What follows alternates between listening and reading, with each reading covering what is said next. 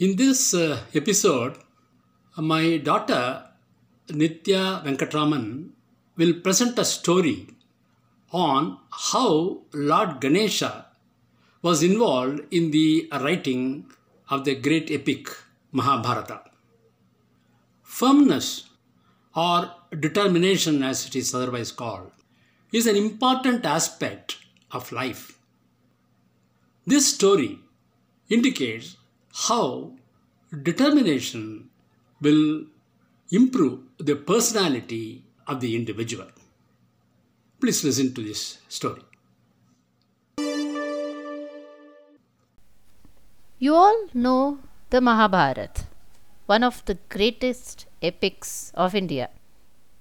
You also know that sage Vyasa is the author of the Mahabharat. But do you know that Lord Ganesha, yes, that cute little god of Hinduism, is also involved in the composition of the Mahabharat? Listen to this story.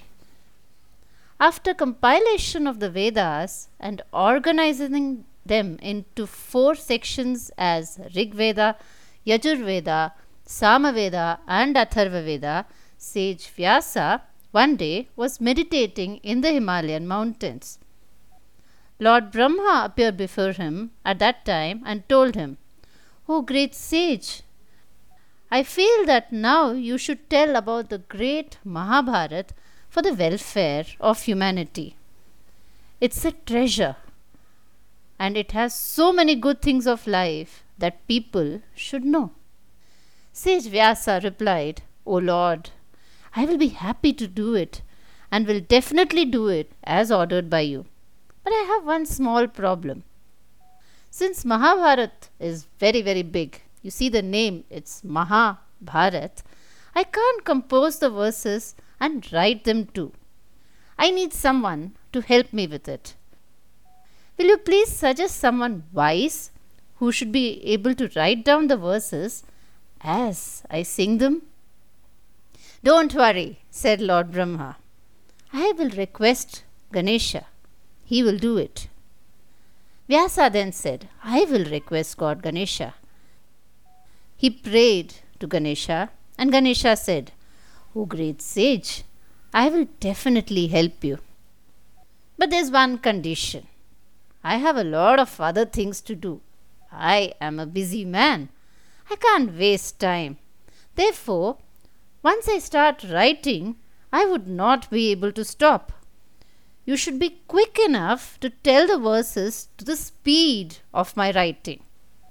This hesitated for a second, but then agreed to the condition. After all, he was getting the god himself to write the story for him. It is, of course, a challenge for him to continuously recite the verses without stopping. But the sage put a counter condition.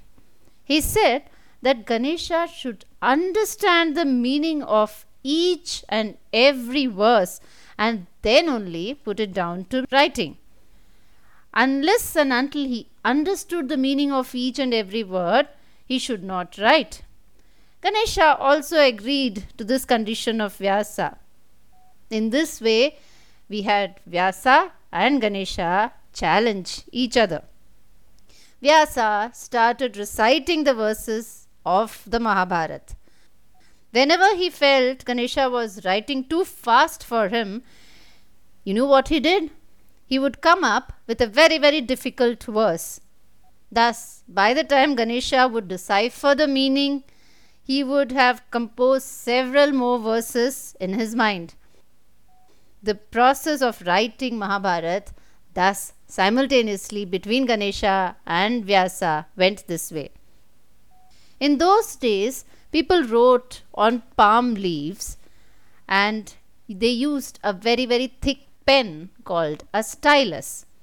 It so happened that because there was so much writing in such great speed, Ganesha's stylus broke, and through the process of the composition, there was no way that he could get another stylus in place. It was a challenge for Ganesha, but he couldn't stop writing. But Ganesha was not perplexed. If Vyasa was intelligent and determined, he was equally, if not more, intelligent and determined. So Ganesha quickly broke off one of his tusks. You know, the tusk that elephant face Ganesha had, he broke one of the tusks and used it as a stylus. In this way, Vyasa completed the Mahabharat, which is considered as the fifth Veda. Since he had broken one of his tusks to write the Mahabharat, Ganesha was left only with one tusk, and that's the reason he is called the Ekadanta, the person with one tusk. The story highlights the importance of the quality of determination in the personality of an individual. Life is full of challenges, and we should face them squarely and honestly with determination. A person who faces the ordeals of life with a sense of determination is described as Adhira. This then is the story of the writing of the Mahabharata.